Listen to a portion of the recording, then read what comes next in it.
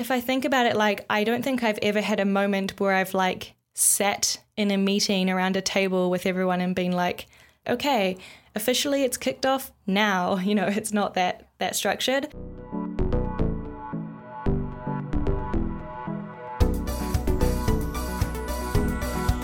Welcome to Design Life, a show about design and side projects with motivated creatives. I'm one of your hosts, Charlie. And I'm your other host, Femke. Today in this episode, we're going to talk about kicking off a project. A few episodes ago, we did an episode all about project retrospectives. So, you know, how to wrap up a project, looking back, reflecting on how a project went. And we got a request from a listener, Lauren, who asked us to talk about project kickoffs. She said, I thought it would be really interesting to hear about how a project starts. I've heard about project kickoffs, but have not yet been a part of one. If you have been a part of a project kickoff, it would be great to hear and learn more about it. So I think this is actually a good topic to talk about. And Charlie, you thought we'd already done this topic before, but I'm actually surprised that we haven't really done a focused episode. I know, it seems so obvious. Yeah, so this is, you know, a pretty standard part of every design process almost is, you know, you got to start somewhere, you got to begin the project somewhere. So we're going to talk a little bit about that today. But before we get into it, of course, we always have our little weekly check-in. How are you going, Charlie? I am tired, I'm not going to lie. Yep, just the honest truth right there. But I just got back to London from Spain. I spent a week there. It was Mark's birthday, so we went to stay with his parents for a bit, which was nice, and stay in Valencia, our fave city. And then I went to a sporting event this weekend, Fem. Wow, you're not. I wouldn't call you really a sports fan, if I had to be honest. Apart from, there's two sports that I like watching. That is skateboarding and Formula One. So not your average sports. Nice. But we went to the Street League skateboarding London stop, so that was really cool to see a bunch of good skateboarding over the weekend. The women's skateboarding in particular was super inspiring to me because I don't know, I just feel like as I've been getting into watching skateboarding and seeing how women's skateboarding as a sport is progressing is super cool. Like they're, you know, getting up there and like doing tricks that the guys are doing, and I just find that super inspiring. So yeah, it was a good weekend. I had a total break weekend, which was really important, I think. Mostly because, like, you know, for 8 hours of the day, I was sitting there in the Copper Box Arena in Stratford watching skateboarding, so I couldn't be doing work. Yeah, it was really good for me because then I felt on Monday when I came back, I was like, all right, I feel ready to get back into it now. So yeah, I think I learned the breaks are important, and I keep learning that lesson over and over again. Yeah. How are you going? I'm good. Actually, today my brother and sister arrived from New Zealand. Yeah, I have to go pick them up from the airport later today. I'm super excited. They're coming to visit for a whole month, which sounds like a really long time, but honestly, when you travel that far, it's not really worth staying any less. Yeah. You know what I mean? Like you've traveled this distance, obviously. Yeah. So yeah, I'm really excited. They're going to stay with us, and we have a few mini trips planned. Actually, tomorrow we're going to Portugal. Oh, just casually. Like, Lisbon has been on my list of European cities to visit since I moved here 4 years ago, and I've not yet done it. So I'm super excited to finally go there. We're doing a really fun road trip from Lisbon up to Porto. So yeah, it will be super fun. I hear the weather's going to be great. You know, driving along the coast, drinking wine, eating good food. Hopefully not drinking while driving. Obviously not. You should not do that. Don't condone that on this podcast. We do not. But yes, I'm looking forward actually to sort of a long weekend, going somewhere warm, spending it with some family. Yeah, super nice. Yeah, sounds amazing. So, project kickoffs. Yes. The reason why I was surprised we haven't done this before is because, I don't know, it feels like maybe we have talked about it before, just like, you know, as friends. So maybe I just assumed that it was recorded. But also it's kind of funny that we decided to start with the retrospectives, the end of a project, right. and not the beginning. I'm going to make an assumption at the start of this episode that project kickoffs for you are probably a lot more, like, formalized than they are for me, or like maybe there's a system behind it. So I feel like I want to hear how project kickoffs go for you first, if you don't mind. Sure. Well, I've kind of done project kickoffs in two ways. Okay. The first way being, let's do a design sprint. And maybe that's where in your mind, like we've talked about project kickoffs on the show. I think we did an episode about design sprints. We did. That's probably it. Yeah. So sometimes it depends on the project. We might be like, okay, let's kick this off with a design sprint. Let's all get in the room together for, 3 days or whatever and like kick off this project together. And there's a whole episode that we've done about that we'll link in the show notes. So that's kind of the one way that I've done it. The other way I've done it is a little like less heavy loaded or whatever, which is we have a template, a design kickoff template. And every time I'm starting a new project, I'll duplicate it and edit it for the current project that I'm about to kick off. And it kind of goes through things like, introductions and roles, like who are the people that are going to be working on this project and what are their respective roles. Then there's a section on business context and problem framing. So, what's the problem that we're solving? What are the business metrics that we're going for, etc. Then there's a section on user experience and context, and that kind of goes a bit deeper into like, who are we building this for? What's the user journey? What insights do we already have about them, etc., etc. Then there's a section on technology. So that's more of like an engineering focus section, like how are we going to build this? What platforms are we going to use? What constraints are there, etc. And then the last section is about like schedule, milestones, and collaboration. So, how are we going to actually do this? What are the key milestones that we need to set? What are the deadlines we need to be aware of? How are we going to work together, etc., etc. And that's kind of like a presentation or a document that we each sort of fill out, that being like me, the designer, sometimes the researcher, the product manager, and probably an engineer as well. And then we'll get together and kind of go through it and answer some of the questions together. So you kind of have a section of this document each that you're filling out, is that pretty how much? It works? Yeah, pretty much. Yeah, interesting. That it definitely is. It sounds like kind of what I was expecting, that it would be more of a formalized process and have a structure to it. Yeah. But the thing that's common between us, though, is working in-house is you don't get like handed a brief usually to start a project. You have to create the brief yourself. Yes. That's definitely something that we do as well at ConvertKit. Our projects usually start with a brainstorming meeting. A project that we did recently that I guess I'll use as an example for this because it's not formalized and structured, things work a little bit differently each time. But the most recent one, we wanted to create some sort of like marketing thing to promote our landing pages. We've got a bunch of new landing page templates in ConvertKit now, providing that as well as just forms to embed on your website. And so we had a brainstorming meeting to decide what we actually wanted to do to promote this. We came up with the idea of this landing page challenge. So that was kind of like formed the idea for our project and for what we wanted to do.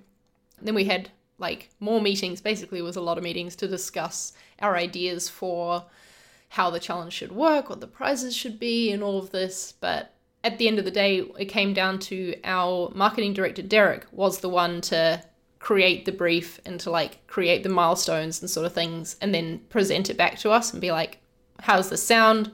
Any changes you want to make? If not, then this is what we'll go with. So unlike you, where you as the designer are filling out a part of the brief, I guess I kind of did have it like written up for me in a way, but it was from ideas that me and the rest of the team had discussed. Does that make sense? Mm-hmm. Yeah, that totally makes sense. We do this as well. It's a bit more led by the product side. So our product managers typically lead the process of creating the brief, so to speak. We call these PRDs, which stands for Product Requirements Document. Of course it does.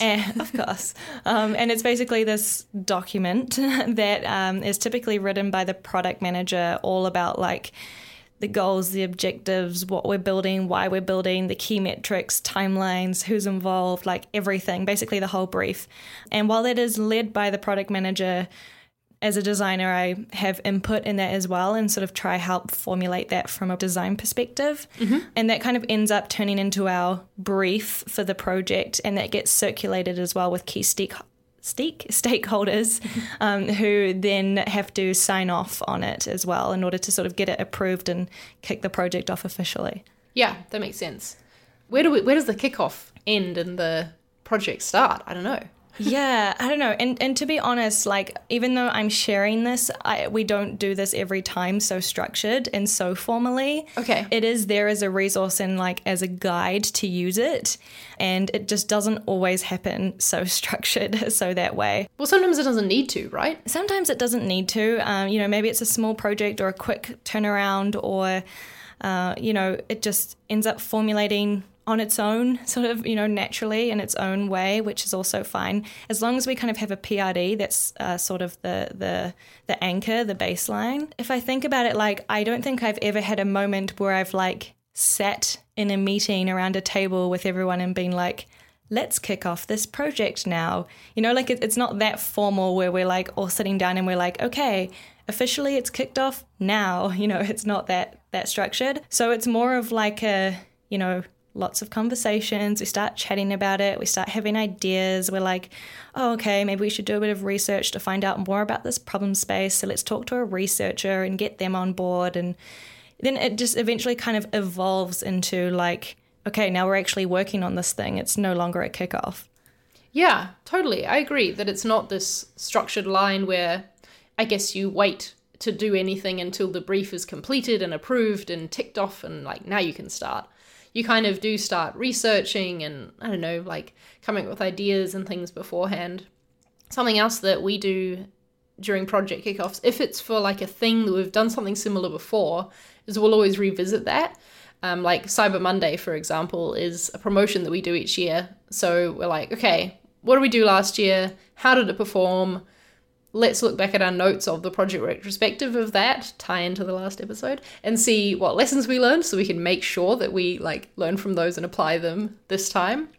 So that's I would consider that a part of our kickoff process because it informs what we're doing and how we're writing the brief. Mm-hmm. Yeah, that's a really good point. Now that I think about it, the project, I'm just sort of starting a new project now.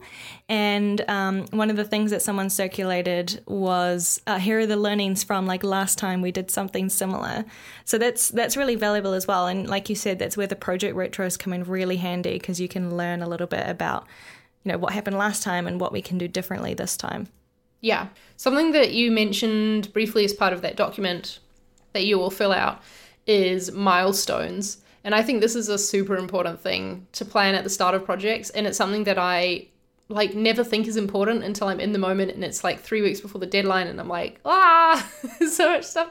And that's when like mid-stage deadlines really come in handy to keep things moving, to keep things on track. And I suppose because a lot of the things you work on are maybe over a longer time frame as well than what I do. So yeah, I just think that mid-stage deadlines are so important for longer projects and it's important to plan them up front.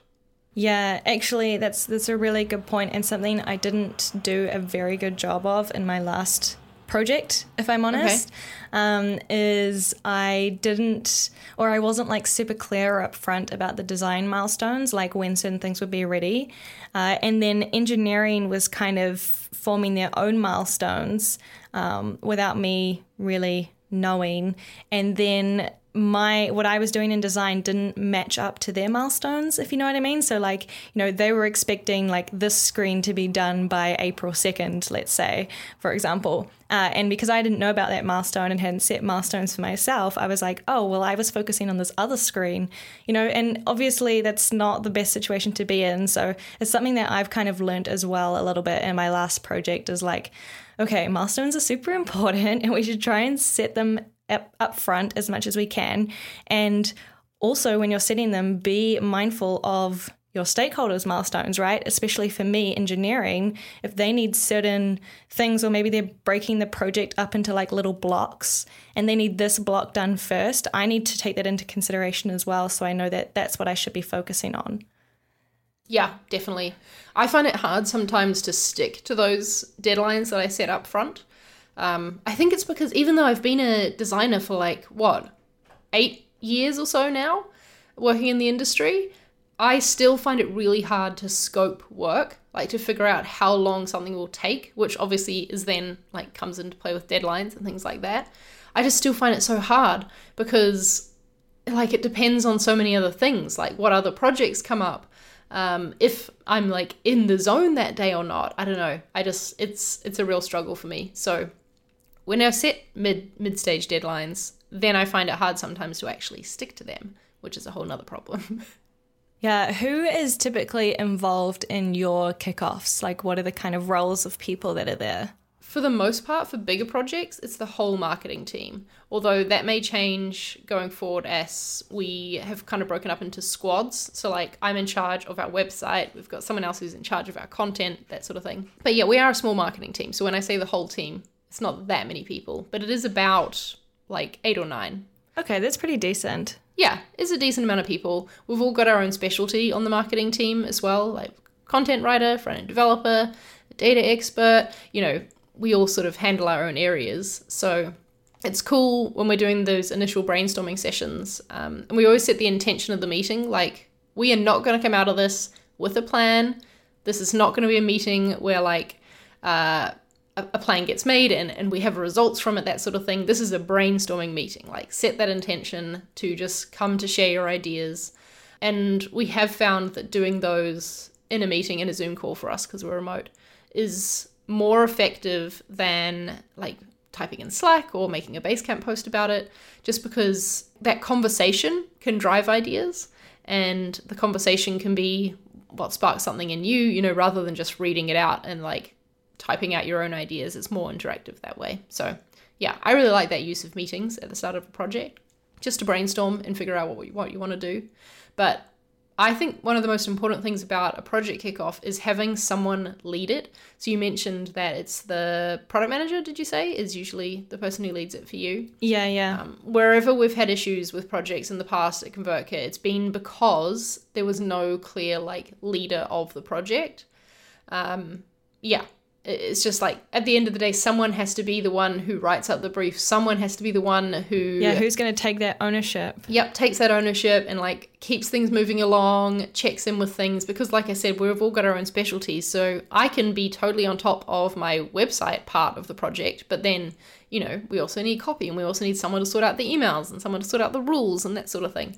So that's been our issue in the past, is when there hasn't been a clear leader. So I would give that advice just to like... set that up front. Who is leading this project? It should only be one person. Yeah, so you don't have like project managers or anything like that? We do not. We do our own project management, which has its pros and its cons. Totally. Yeah, it sounds like you get to be really involved from the get-go. In terms of like, you mentioned that you do brainstorming sessions, like what should we do, which is super, super cool. That's not always the case for me. Sometimes what happens is there's already like an idea or a decision's been made about what we're going to build. And then they come to design being like, hey, we're building this thing, but we need a designer. So then it's a bit different, right? You're not like involved in the super early stage, like we have this problem, but what should we do about it? Or like, what are the different ideas? Most of the time it more comes as a sort of push from product, like we're going to make this thing either because, it's a regulatory thing that we have to do, or we're losing a lot of money in this area, so we have to do something. And then design sort of usually gets involved at that stage. So it's almost like you get handed a portion of a brief, like you have the problem defined perhaps, but there's none of the other details involved. So, yeah, which is another interesting thing about in-house again. Yeah. Actually, I keep mentioning in-house, but I don't actually know what job you would be in where you do get handed a fully formed brief, apart from when you're in university, you get given, a class project. Yeah, well, I don't know. I mean, what's it like if you're at an agency? I don't know. I've never worked at one, but I would assume that the briefs would be a little bit more defined from the client. Well, clients. Can you really imagine... a client being like, here is a fully formed brief with deadlines and the problem fully spec'd out? I think that agencies probably have to go through more of this than perhaps I thought before. But also I think that agencies have a lot of project managers and that sort of thing who do that part, so that when it comes to you as the designer, maybe like you get that PRD, right, as kind of like a portion of a brief. Maybe an agency just gets a little bit more than that. Yeah, I'm assuming that I think they have account managers or project managers that probably like take the the vision from the client and form it into a brief to give to the team. I can't imagine that like a designer at an agency is forming a brief for a client. Maybe that happens. I don't know. It probably depends on the size of the agency, but I would imagine that in the most cases, there's a middle person between the client and the designer that's helping form the brief. How about if anyone listening works at an agency and wants to tell us how it actually works there? Let us know. We'd love to hear about it, and we could report back on the show, just to like close this loop, I guess. Yeah, true. We don't know really much about the agency world, to be honest. Yeah, I mean, we got to be honest with that. We can always speculate, though. So Lauren's question, really in it, she mentioned that she's not yet been a part of a kickoff, so she's not really had this participation in this part of the process. What advice would you have, I guess, for Lauren in terms of like how she could maybe be more involved, or maybe she could initiate a kickoff? What are your thoughts there, I guess? Yeah, okay. Couple of thoughts. So first of all, I don't think that a project kickoff always has to be a meeting. I know that we both mentioned that we have meetings, but I think that running good meetings is a skill that you learn.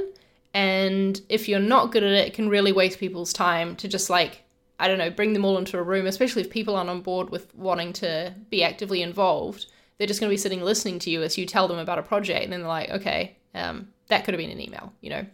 So I don't think that you should think of project kickoff has to equal meeting, first of all. I think instead you should think of it as the time when you're gathering all of the information that you think you need to know about a project in order to do your best work on it. So asking lots of questions, and perhaps if, like Lauren said, she's not been a part of one before, maybe you could take charge and be the person who volunteers to collate all this information into one place. Like maybe you ask questions, maybe you've been told this information by this person and something else from this person. Put together your own little brief. And that doesn't have to be a fully like as structured document as the one you were talking about, Fem. It could be whatever you feel best suits your project that gathers all the information that you need. But yeah, I would definitely want to encourage you to be the person who makes that, almost to show your team how good it can be and how much easier things are when you have this one thing to refer to that tells everyone who's like what the different responsibilities are, who's working on what, how these pieces come together, when they're coming together by. It will just make the whole project a lot easier. So maybe it's kind of like about proving that to them. And maybe if you're not on a team even, maybe if you're a freelancer, doing this yourself will help you create better work for your clients. Because even though you know all this information, it's in your head, getting it out on paper, putting it in some sort of structured order could really help you see the problem clearer, I suppose, and then do better work as a result. Yeah, so true. And it could be like a collaborative effort between you and the client as well, right? Like you're both, for sure. Yeah, both working together to form the brief. I think that's perfect advice, especially what you said about it doesn't have to be a meeting. That's also a really good one, because I think often we just assume that these have to be meetings, but that's not necessarily the case, right? Like in my case is we have a presentation that we might go through in person, but we also might just do it async, and that's fine. Everyone can fill in their little bits. One thing I want to like add as a kind of bonus to this episode actually is for community members, I'm going to put together a template for a project kickoff. Yeah, so if you are a community member and you want access to the template, then you go and check out and log into the community. And I'll put together a template, all of like, questions to ask, how to form the brief, different people to get involved, things like that, which, feel free to use for your own or your next project that you're working on. Sounds super useful. Well, that seems like a good time, I guess, to end the episode, unless you have anything else to say. And also to tell people that if you want to join the community in order to get that resource and other things that we've shared in past episodes, it's designlife.fm/community. It's a monthly membership. Less than $10 a month, you can have access to the Slack community, these resources. We'd love to have you in there. It supports the show, and you meet a lot of great people while doing it. Yeah, we also have a super exciting secret thing that we're gonna announce or launch soon in a few weeks or a month or so. So yes, very exciting. Keep an eye out for that too. Yes, and community members I think should get access to that early. Yes, you will get access to it early, and everyone else, it will be out later. Okay, cool. Awesome. Where can people go to listen to more episodes of this podcast, Fem? You can go to designlife.fm. That is our website, and you'll see all of our episodes, and you can stream them on the website too. So if you are at work and you like to listen to the show while you're working, maybe on your desktop, then you can just head to the website and stream it there. Sounds great. Also follow us on Twitter. We're at designlifefm on there. If you've got any follow-up questions like Lauren had about that Project Retrospectives episode, she asked about kickoffs. That's why we're doing this. If you've got anything like that, anything that an episode, a topic we've talked about sparked an idea in your mind or sparked a question, let us know. We would love to hear it and discuss it, make that episode for you. Yeah, thanks, Lauren, for the question. Yeah, and thanks for chatting, Fem. All right, see you next time. Bye. Bye.